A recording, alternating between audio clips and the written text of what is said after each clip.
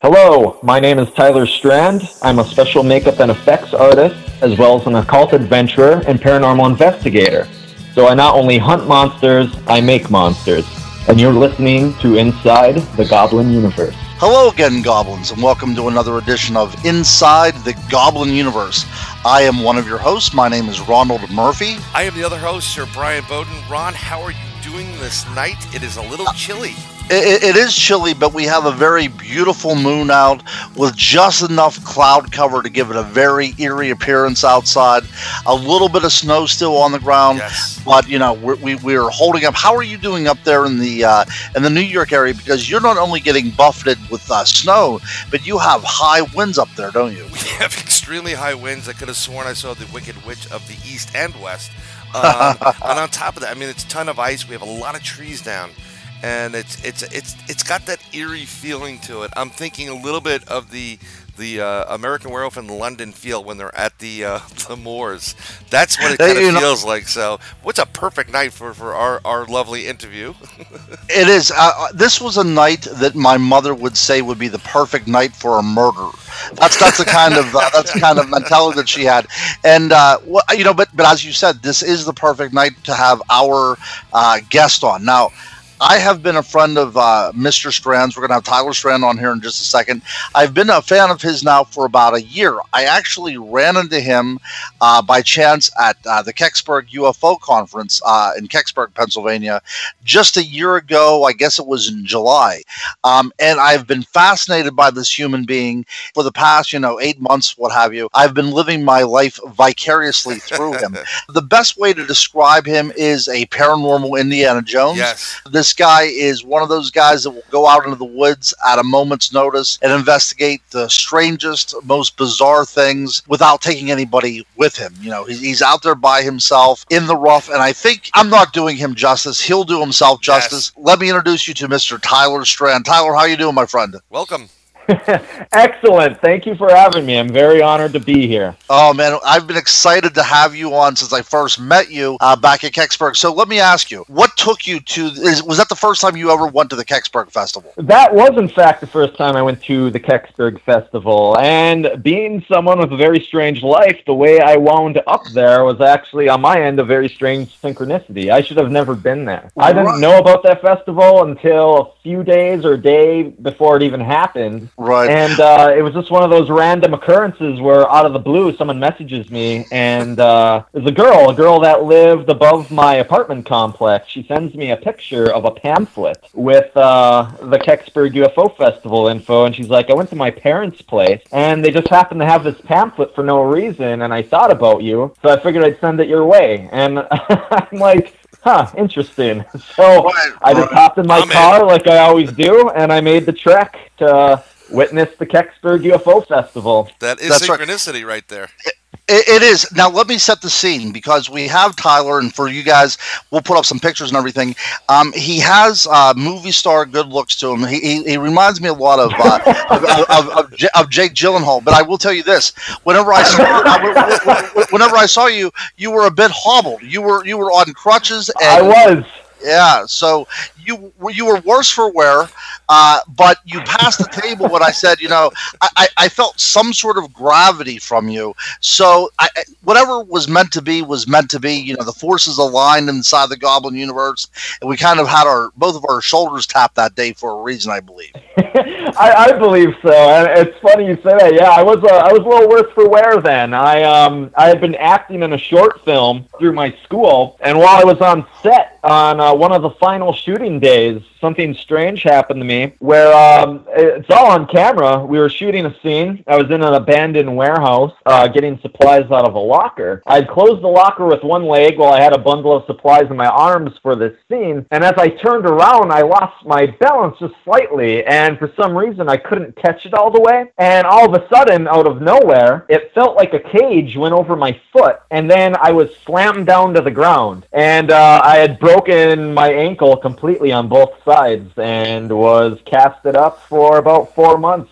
afterwards. Yeah, and whenever I saw you again, which was at the Mothman Festival, I almost didn't recognize you because you were actually walking bipedally.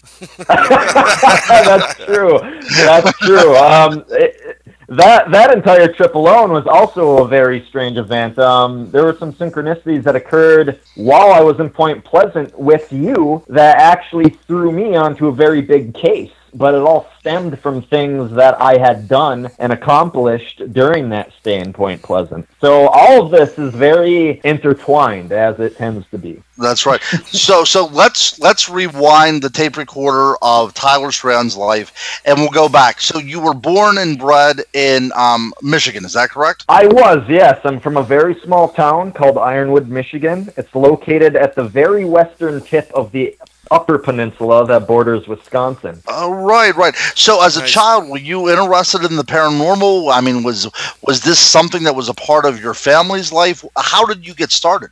Yeah, it's interesting. I was always fascinated by the unknown. I'm one of those kids. I was always an odd kid. I spent most of my time alone. I've spent the majority of my life alone, just kind of off in my own world. But yeah, from a very young age, I'd always been fascinated by this stuff. I'm not one of those people who necessarily needed to have a strange event happen to them when they were younger to get me into this. I was always fascinated by mysteries. But yeah, I lived my life just looking into it, since a very young age, kicking up very heavily when I reached about 13, 15 years old, when I started dabbling a little bit into occult teachings, which stemmed from alchemy. And that's something that a lot of people find surprising, that people in particular that are in the field, because it seems nowadays the majority of people that are into this first got into the rabbit hole through ghost phenomena. That seems to be the hot topic. But I was kind of unconventional in the sense that I became fascinated with occult teachings like alchemical teachings, looking into the Philosopher's Stone and this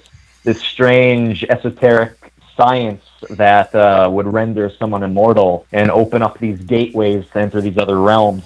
That's kind of what opened the rabbit hole for me, because when you're in this long enough and you're looking into this phenomena long enough, you start to realize all of it is interconnected. And that happened even through occult teachings, where when you start reading about this medieval science, how it's intertwined with ancient cultures, and then you end up finding out those ancient cultures learned it from these quote-unquote superior beings that came from across the sea in ships that never touched the water, quote unquote. And you start to develop these strange theories that start to echo similar things you hear around in the paranormal community. And it doesn't matter where you start. It's like measuring a circle, as my friend Madeline likes to speak of, where it doesn't matter where you start, it will come full circle, and you'll see that it's all intertwined in one way or another. Very nice. So you mentioned the idea of history and this lineage, and that's the way I look at the paranormal as well. Nothing is created in a vacuum, and whenever you talk about the alchemical practices, that's really kind of what opened my eyes as well. Probably about 5 or 7 years ago, whenever I was looking at some of the writings of Paracelsus, whose foundational teachings on mineralogy and this idea that minerals can be good for the human body is still used to this very day. But he had no problem in talking about things like fairies and the idea that there is other intelligences, what he would call elementals, constantly interacting with the world around us, that nature is a much more varied and layered organism than we can even possibly comprehend.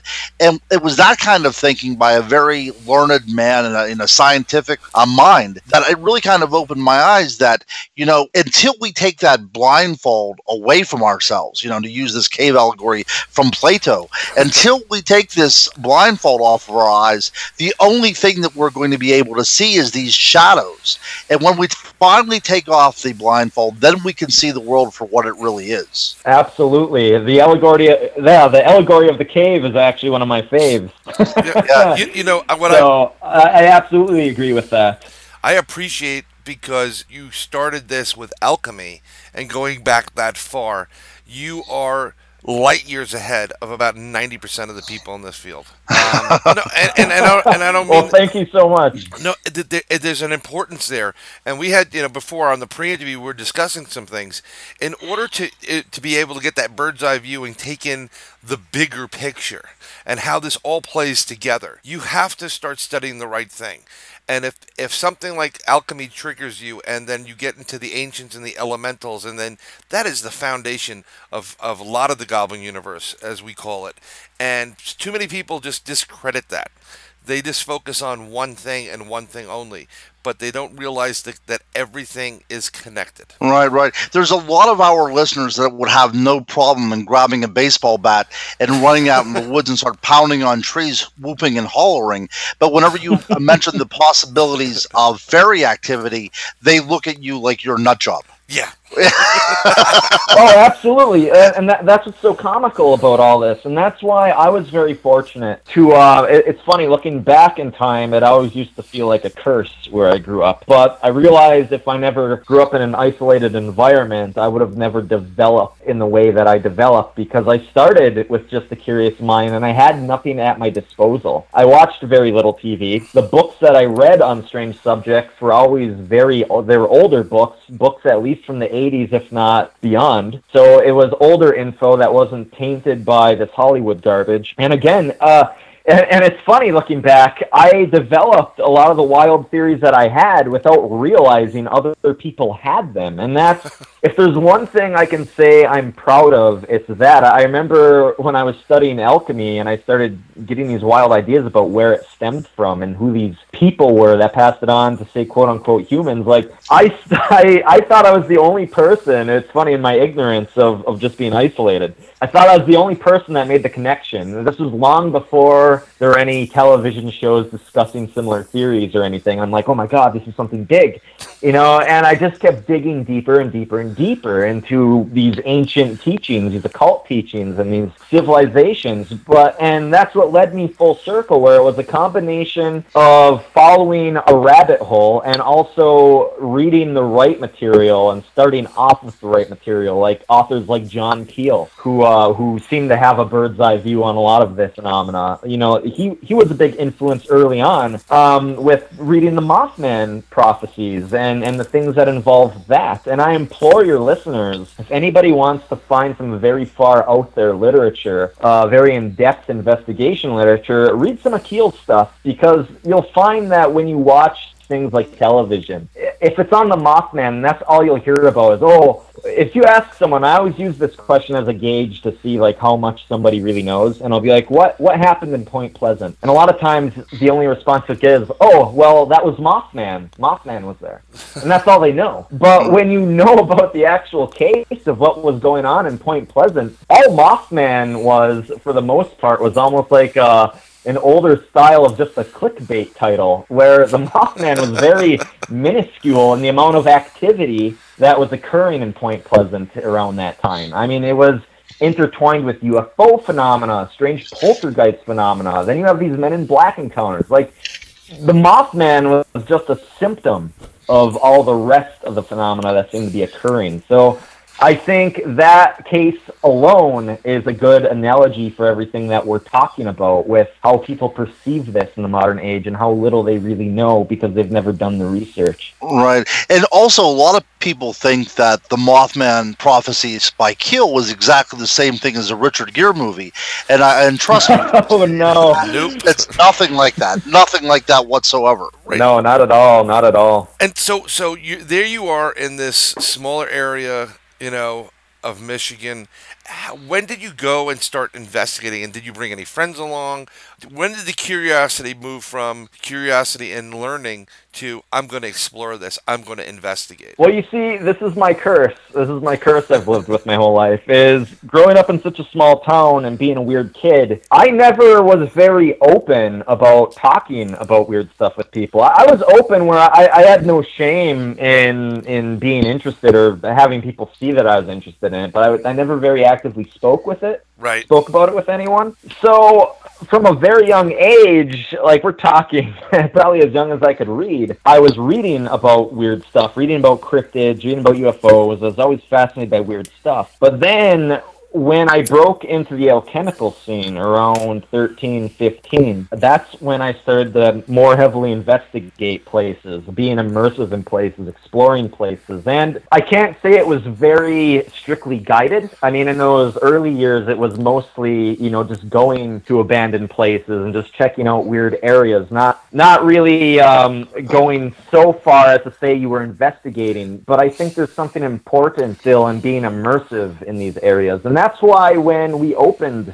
this conversation, I said I am an occult adventurer and a paranormal investigator, because most of the time I like to say that I'm an adventurer, because for me, one of the issues in this field is that you have a lot of people running around saying they're paranormal investigators. Everyone and their uncle's a paranormal investigator. And then you end up finding out the only thing they've ever done with their time is take a tour bus through the TNT zone, and now they're a paranormal investigator. Exactly. Or they yelled at a ghost to turn a flashlight on and off, and now they're a paranormal investigator. I don't consider those activities investigation, unless like you gentlemen, like writing books, things like that, and doing your due diligence to heavily research a certain topic or location for months, trying to get everything you can. That is what makes you an investigator. That's what makes you a researcher. Everything else, you're an adventurer, and that's fine. You can hunt down experiences, and I think there's importance in that. And that's why I like to say I'm an occult adventurer, because for the most part with my time, I'm throwing myself in these locations to get a feel of them, to get a better understanding of them.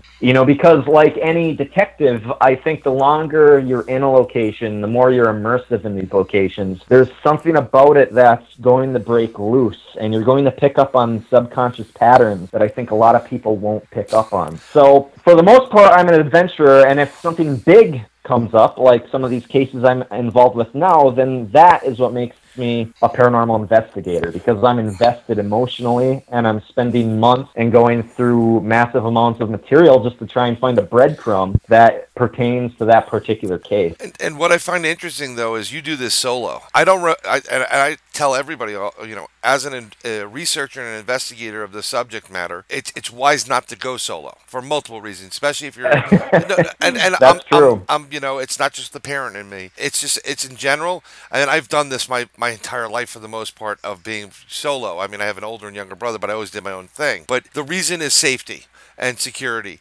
You can get yourself into a really hairy situation, and then you have nobody to rely on. Oh, absolutely. So just be very cautious. Oh, absolutely, and that's why, I'm smart about it too. If anyone asks me, I've been on a live feed actually with Greg and Dana Newkirk not too long ago, where we actually revisited Point Pleasant. That was my second time there, and I made the point to tell their viewers, hey, if you guys come out here, check it out for yourself. Don't take a tour, but be smart and come with someone.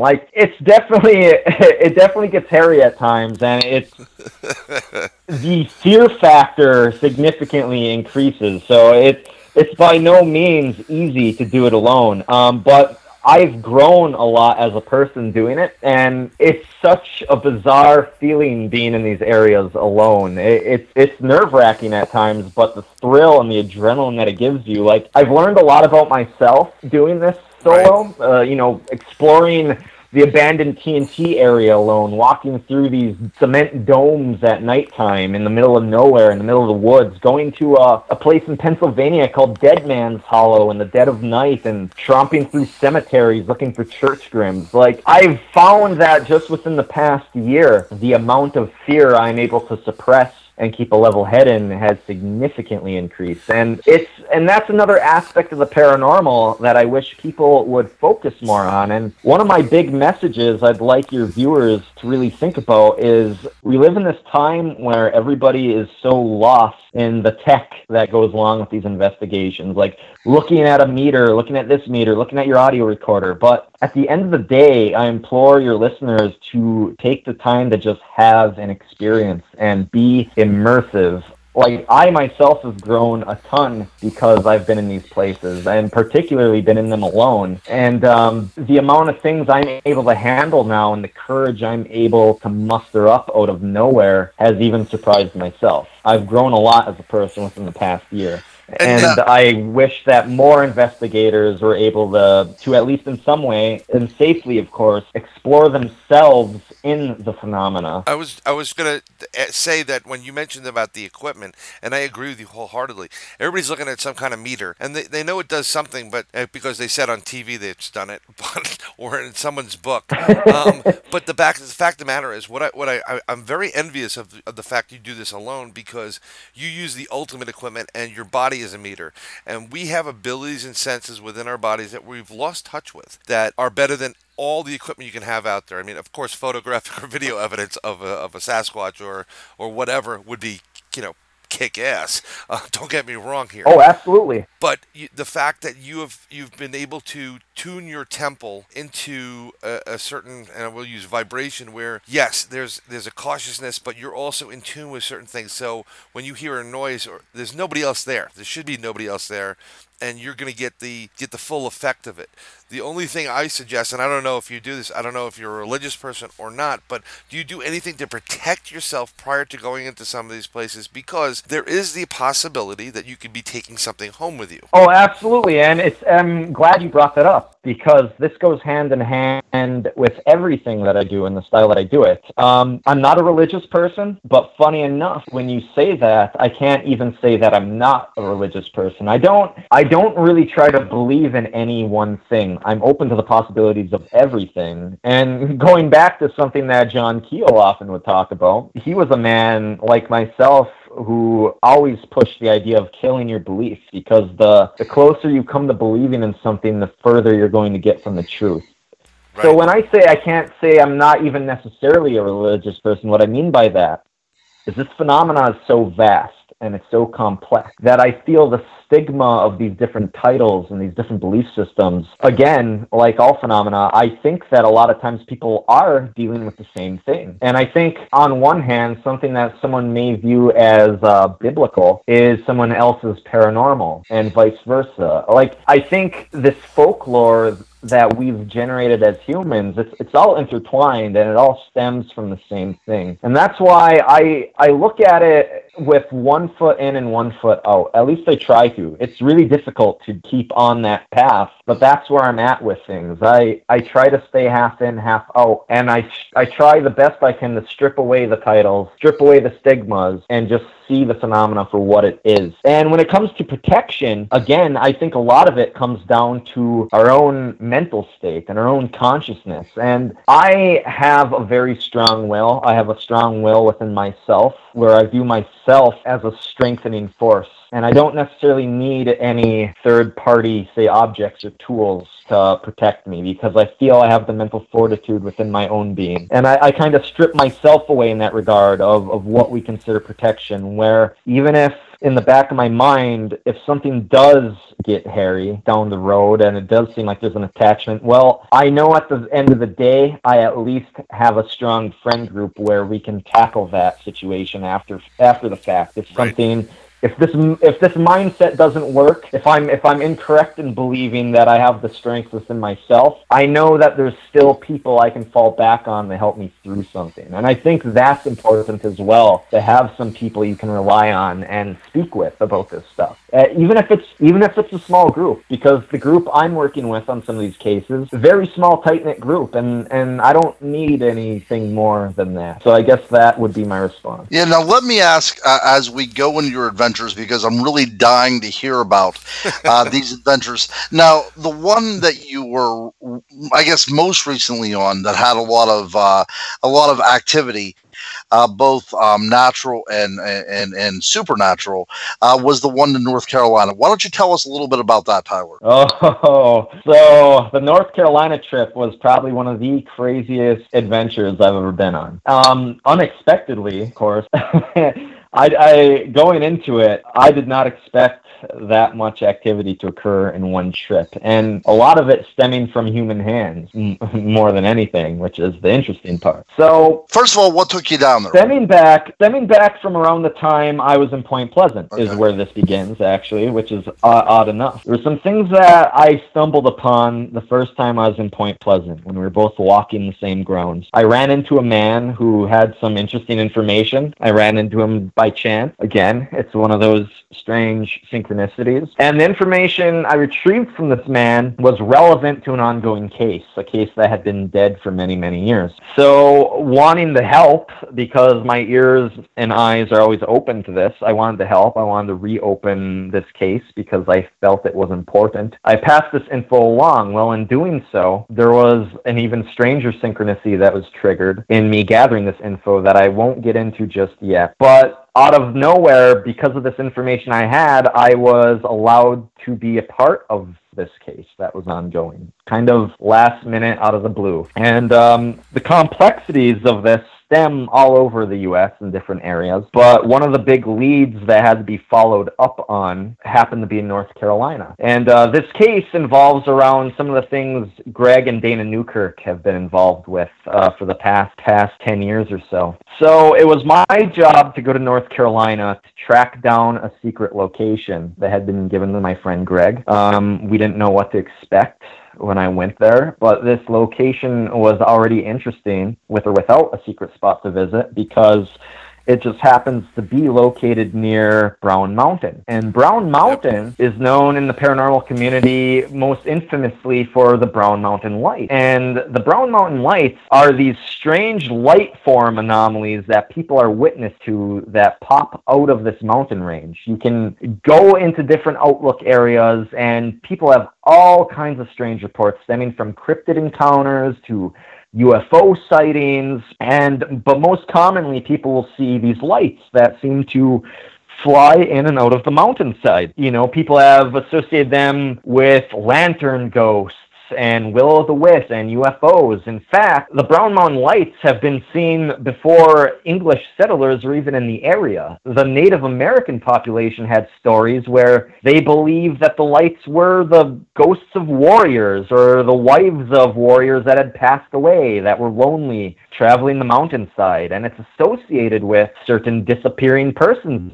cases. So right away, the area itself already had an air of mystery and possible treachery about it going into it. And while I was in this location, I actually spent my time sleeping on one of the outlooks that overlooked Brown Mountain, trying to see these lights. That's actually where I kind of set up my base, was on Brown Mountain, like on this cliff face. And the first night I had slept on Brown Mountain, I'm looking down into this giant gorge, this giant valley. It's very reminiscent of the Grand Canyon. I see emanating from the cliffside something that looked like a pulse of lightning, the way that you would see a shockwave occur in a cloud, like with heat lightning. Yep. Yes. And this thing just pulsed right out of the mountain as I crept up on it. And of course, I'm there alone. I'm the only one there, which was interesting because it's still winter time, or at least was how many weeks back, a month back. It was very cold in that area. And even though some of these lookout areas can be popular, I seem to have been the only one there because the temperature was very cold. So I crept up on this site through the woods, through a trail that leads to one of these outlooks. And I purposely didn't turn on a flashlight creeping up one of the first times because I figured if something was going on the mountain that possibly is self-aware, I didn't want to just trigger it right away with my beams coming from my flashlight. So I crept up on the mountain, and that's when I had seen this pulse of light initially. And it was strange. The lights themselves, at least for the first night, the lights were very dim. It was like this pale gray silver light. Even the pulse was very dim. And you'd see these little blobs of light pop in and out every so often on the cliffside. But it was to the point where they were so faint, you almost questioned yourself what you were seeing, because it was almost in tune with the color of the static you see within your eyes when you're trying to see in the dark. So it was very, very difficult to see them at first. So that was the first night that was there. Second day arrives, and I'm there to pull off this secret mission, so to speak, and I follow through with that mission, and I find this secret location that I had to check up on. And while I'm in this spot, in the middle of the woods, in the middle of nowhere, I start to hear this low grumble. It starts off, at first, like almost like a hum, and at first I got excited because, like the Brown Mountain Lights, there's always been speculation that perhaps there's these cave bases underneath the ground where these things reside, these creatures reside. So at first, my heart starts to quicken where I'm like, is this resonating from the ground. And I'm listening. I'm like, no, but it's getting louder. And then out of nowhere, I look up.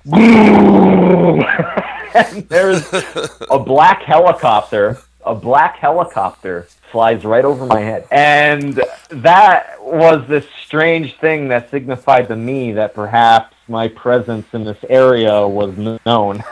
Detected. And funny enough, I have all of this on film. I had a GoPro attached to my chest, and I made sure to tilt it up, and I reviewed the footage. It is on film. So, not long after that, this is where this adventure gets really treacherous, when you're talking about being safe and not being alone. Right. I go to leave the location shortly after, and when I leave, the GPS I was using on my phone, I accidentally close out of.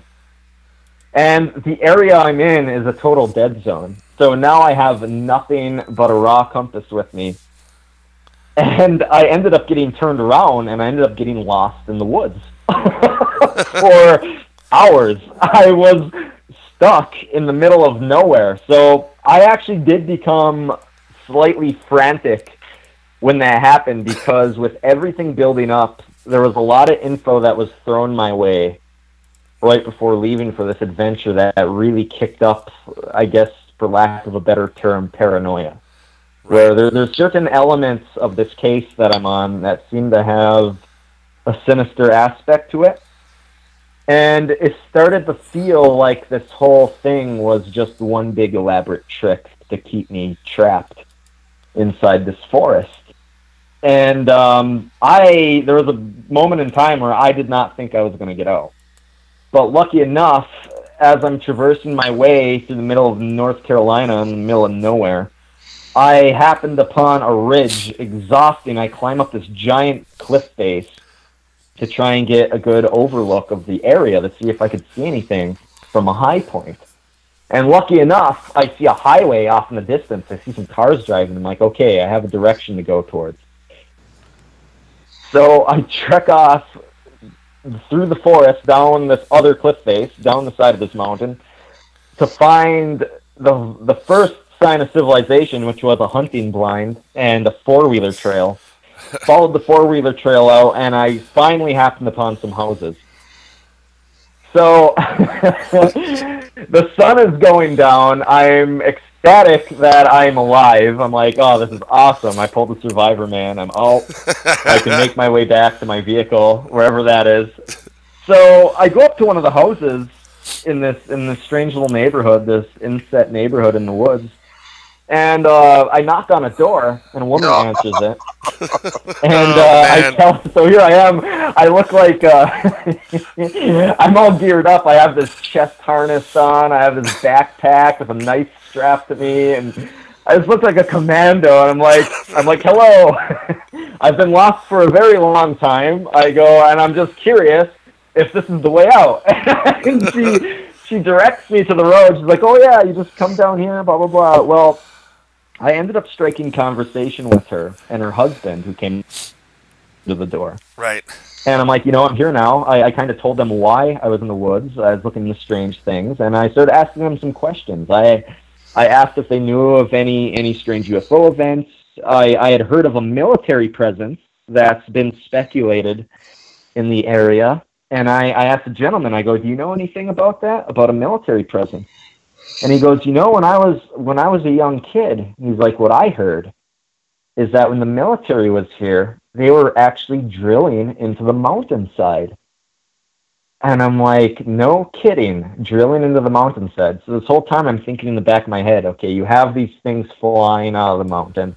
You have these strange lights appearing, and now you have a military presence that seems to be involved with drilling into the mountainside. So I press further. I go, do you know what they were drilling into the mountainside for? Do you know what any of that was about? And he goes, from what I heard, he goes, the U.S. military was installing missile launcher holders into the side of the mountain. So in case they ever needed to, they could drive up in the giant flatbed trucks that hold the missiles, and they'd be able to launch them from the cliff faces, and it would be able to withstand the force of the shock wave.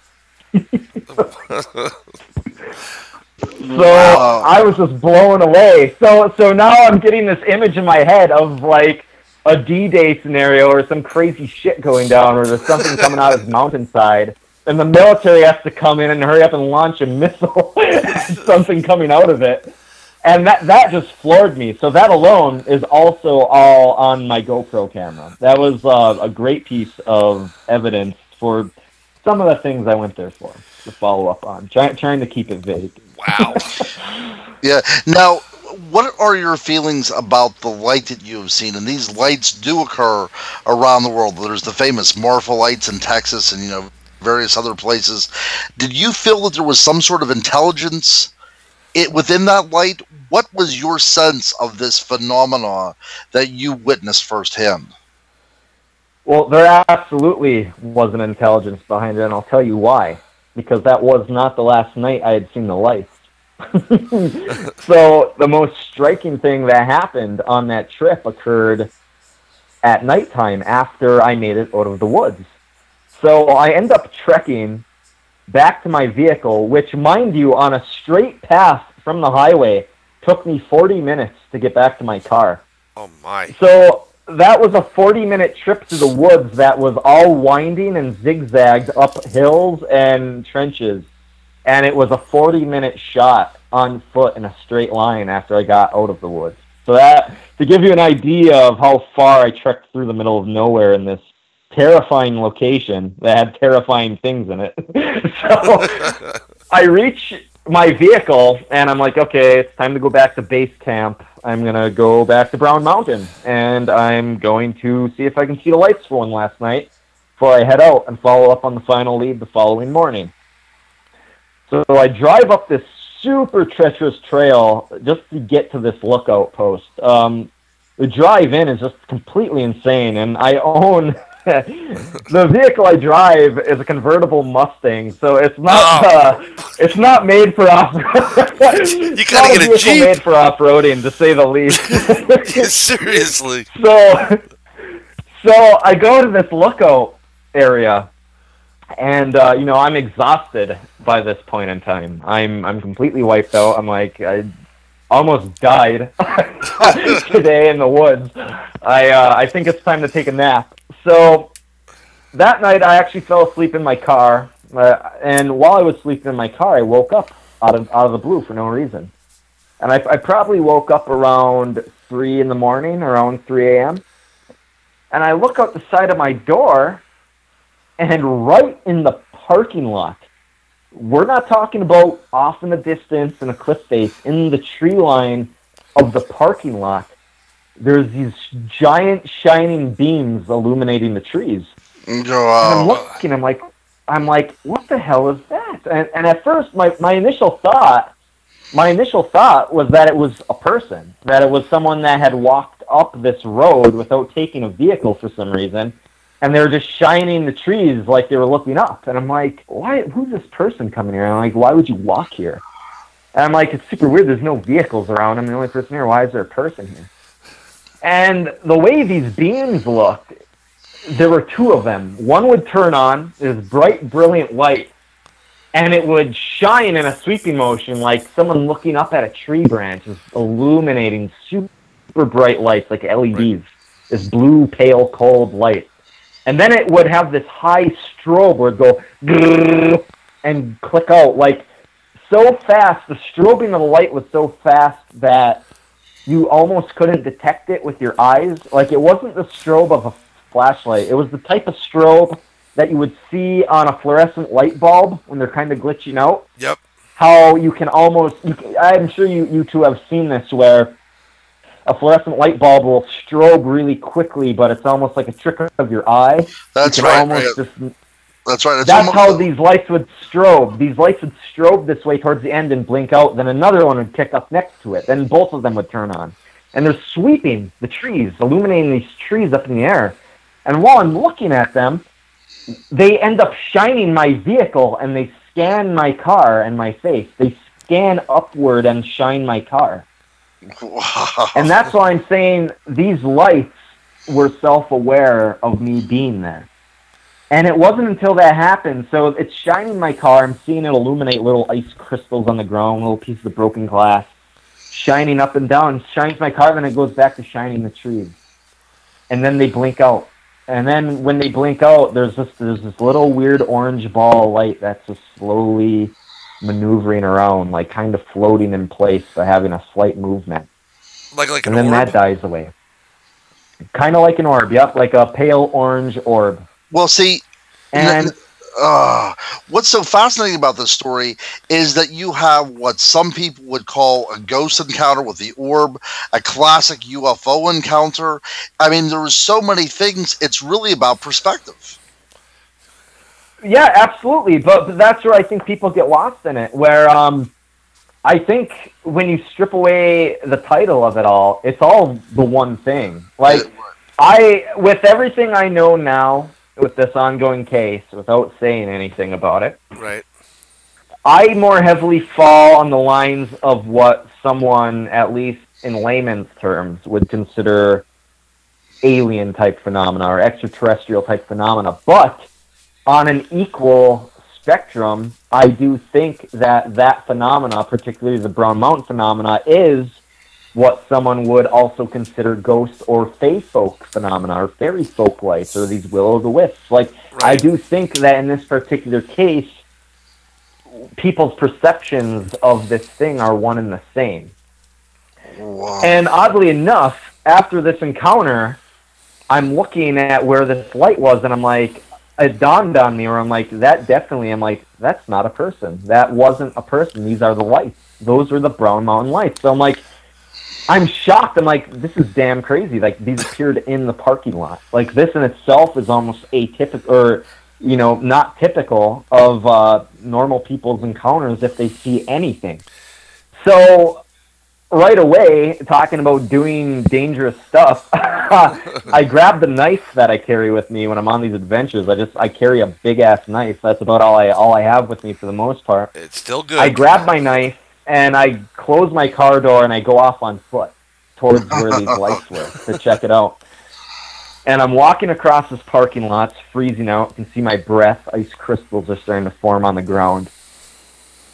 And not only do I have a knife in one hand, but the flashlight that I have as another precaution. It's a great flashlight for what I do and how I do things. It's actually a baseball bat combined with a flashlight. It's a bat light. Yep. So the flashlight I'm holding is a bat. So I'm prepared in that sense to some degree. So I'm walking on foot towards where this light was just to make sure it's not a person. And sure shit, I walk up to the spot. And not only is there no one anywhere near the area, but where the light stemmed from was a cliff drop-off. No. Oh, my God. So, yeah. So I was pretty wowed by that. It was pretty striking, but it went hand in hand with the entire trip, where I felt like my presence in this particular location was known. There was something there that was very well aware of what I was doing there. Well, that's what it seemed like the whole time. It seemed like I was on, in more ways than one, and possibly on more than one person's end, I think I was on someone's radar. So I went back to my car. Yeah. Sorry. No, I'm just thinking of this. So you waking up at 3:00 in the morning. This is all taking place. So part of your brain's possibly not kicking in. You're kind of tired, and then you're witnessing it. Then you perk up because your adrenaline starts kicking in. I'm gonna let you continue, but I mean, like, I'm wondering what the takeaway from this was after this was all over, like the next couple of days. But keep going, because I think let's keep going. We'll revisit. Well, the misadventures get worse. So the misadventures get worse. So here's where things get even more bizarre. I go back to my car, and again, I'm still so tired, though. Even though I'm impressed at what just happened, I go back to my car, but I'm still kind of jaded to it, where I always try to keep a clear mind. I'm like, okay, that was interesting. It's noted.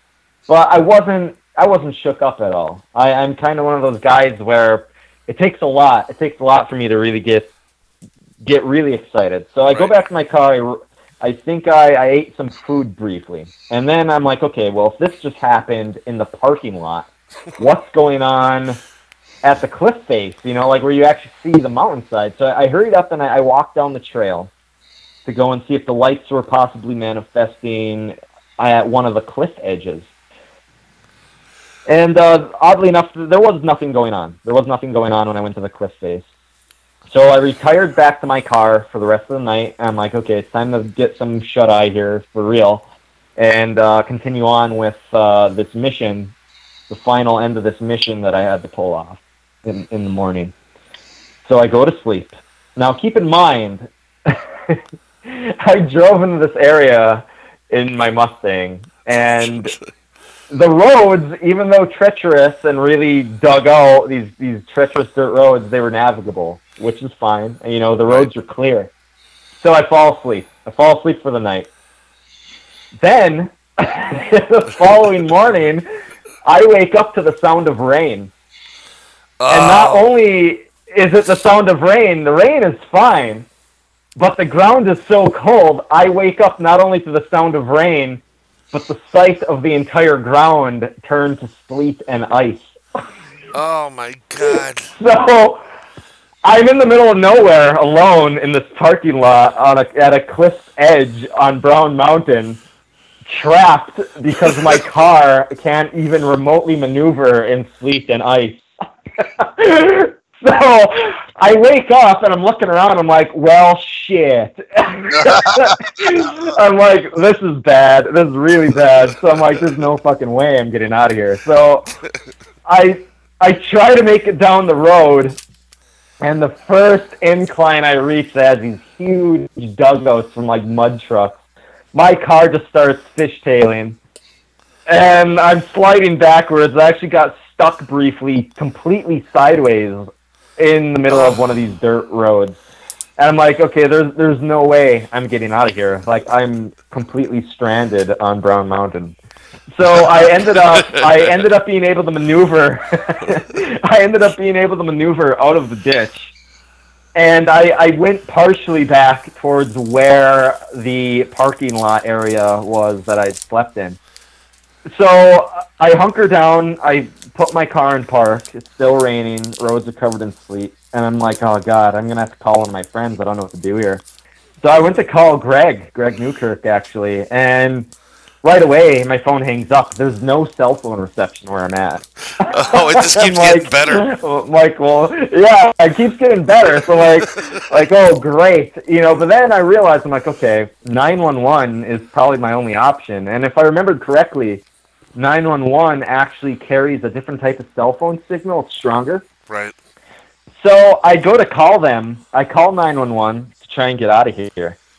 And my phone call, because they had to keep roaming just to hit a signal, every phone call I made to 911 took 15 to 20 minutes just to patch through. Wow. So I finally reached 911. And I tell them where I'm at and how I'm stranded. And they're like, okay, we're going to have to patch you through to this other county because you're right on the border and we think you're in this county. Then they patch me through to another county, which then I have to hang up, call again. And I had to keep doing this in cycles. I did this about 10 times. And the amount of lip I received from these 911 operators was insane. You would not believe how these people handled this situation. There's a woman that picked up in one of these counties on 911, and I tell her, I'm like, hello, my name is Tyler Strand. I'm stranded here at this view. It's a popular tourist area. You follow the road that goes up this outlook, you'll find where I'm at. I need, my car is stuck here. It can't make it through the sleet, blah, blah, blah. I slept here overnight. And then I'm not lying to you when I say this. A 911 operator, this is what her response was. She goes, not to be a smart aleck or anything, but what do you want us to do about it? I'm like, there's this dead silence on the phone. I'm like, are you serious? They go, I just told you I'm stranded here. I need to get towed out. Like, what do you mean? What do you mean? What do I want you to do about it? Send a pizza. She patches me through. She patches me through to patrol officers. They go, well, we got to patch you through the highway patrol. Highway Patrol picks up. And the cop, right away, I can just tell by the tone of his voice, is a total dickhead. And he's like, oh, what are you doing out there? Like, oh, I tell him everything. Like, I slept out here. It rained overnight. It turned these roads into sleet. I can't get out. He's like, oh, so what? You didn't check the weather before sleeping there? Now you're putting my men in danger, and now we have to worry about getting you out of there. I'm like, oh, you son of a bitch. So, going back and forth, so I tell him where I'm at. Now, keep in mind, this is a local cop, and I know damn well the cops would be very familiar with this area I'm at. And he goes, well, we can't get you unless you give us your exact coordinate position. You're going to have to call 911 back, and they're going to have to use their technology to give us your coordinates so we can try and find a way to get to you. So I have to hang up again and go through this whole 20-minute spiel again. And when I call 911, I tell them everything, and they're like, okay, we're working on trying to get someone to you. Call us back in 20 minutes. So I hang up, wait 20 minutes, call again, and that call itself takes 20 minutes to patch through. They pick up again, we're still working on trying to get someone to you. Call us back in another 20 minutes. I hang up, wait 20 minutes, call again, and it takes another 20 minutes. So these are 40-minute intervals that it's taken me just to patch through to get off this mountain. It took me 6 hours of calling 911 until a truck finally came to pull me out. That is incredible. So that's how the day started. So now I'm hours behind schedule. There's one more lead I need to follow up on before I get the hell out of Dodge here. So I go back into this town I needed to be in, and there was one person I needed to question at their household. One person I needed to just get a verification from. I go up to this household, I state my business, I go through this whole spiel that involves this particular case, and I leave. I leave down their driveway, and I go and park at this church parking lot. And while I'm at this church parking lot, I call my friends Greg and Dana Newkirk to let them know that I followed up on this lead and that the mission was done. While I'm talking to them on the phone, I get startled by a knock at my window. I'm like, oh, what the hell? I turn, and it's a sheriff. Sheriff. And I roll my window down, and he's like, what are you doing here? And I'm like, right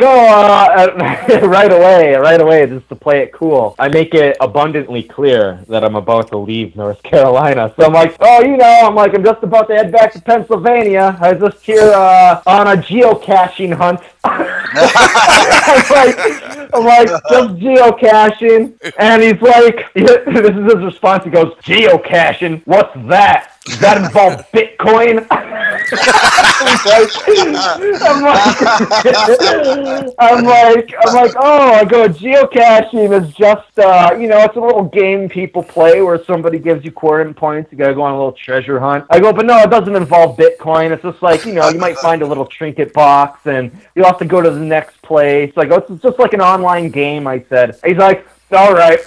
You got any ID on you? Oh yeah. I give him my ID. The whole time, I hear Dana Newkirk on the other end of the phone. She's like, "Oh my god, like what the hell is happening?" And I'm telling him under my breath. I'm like, "Stay on the phone." I'm like, these guys were probably gonna kill. Oh, I also made it clear too. I'm like, oh, I'm just talking to my friends on the phone. Like, that was the first thing I said, so he doesn't just like put a bullet in my brain. So he takes my ID, and he comes back to the car, and he goes, looks like everything checks out. I go, oh, well, that's good. I go, yeah. I'm like, I didn't mean to stir up any trouble. I go, I'm curious. I go, was this a call-in? I go, did somebody call you in? He goes, yeah, we did. We got a call-in to check you out. I'm like, that's interesting. And he's like, we're a very tight-knit community. He goes, and we take note when strange men appear out of nowhere, walking the streets and asking questions. He's like, and I'm the guy they come to when strange things and strange men pop up in town. I'm like, So I play it off in a friendly manner. I go, I see you're the go-to guy, huh? So he's like, I am. He's like, so what? You're leaving North Carolina now? I go, oh yeah. I'm like, I'm out of here. I go, We're done. So I back out, and here's what's odd about this whole thing. The vehicle this guy's pulled up in is an undercover police car. It's not even a normal cop car. He's wearing a sweater vest. This guy, it's funny. The way I describe him is he looks like an older, white-haired Alex Jones. That's what this guy looks like. He looks like white-haired Alex Jones. So he goes back to his vehicle, and I pull out of this church parking lot to go back to Pennsylvania. You know, like Greg and Dana are still on the line. They're recording the whole thing. And as I pull backward, I realize there is an entire squadron of undercover cop cars behind me. And I'm like, this is fucking insane. Like, there's something going on here. Like, this whole thing has been so nuts, this entire case. And again, I apologize that I can't get into the nitty-gritty of it. It's just, I'm not the only one on this particular thing, so I'm keeping it vague. Everything I've told you, for the most part, is what's public knowledge. This whole thing has been so vast that we've been working on. And, you know, this just reaffirmed everything, where it just gave me a sense where something is happening, and my trip to North Carolina seemed to have triggered something. It set something in motion, and I don't really know where this is all going to lead next. But there's more things to follow up on, and there's more things to look into at this point in time. Yeah, so I think the listeners know why I live vicariously through you now. Yes, because there's not a chance in hell that I would do any of this kind of stuff. And I think this is probably the best time, Brian, if you agree with this, to end our program with the wrap up of the Carolina investigation, because I do want to have Tyler on again, yes, because he really opens up the world. He paints a picture beautifully with his words and experiences, and I really want to have him on. He is going to be a dear friend of Inside the Goblin Universe, because I think he's one of the few people that has actually walked within the Goblin Universe. And Tyler, you get it. And anybody in my book that gets pretty much an entire squadron of police department to escort you out of the state it reminds me of the Blues Brothers in Illinois going. It really was out of a Hollywood movie. It was shocking. God. You know what? But that also lends to a lot more questions. And I know that, you know, and when we get you back on, I'm definitely going to revisit this.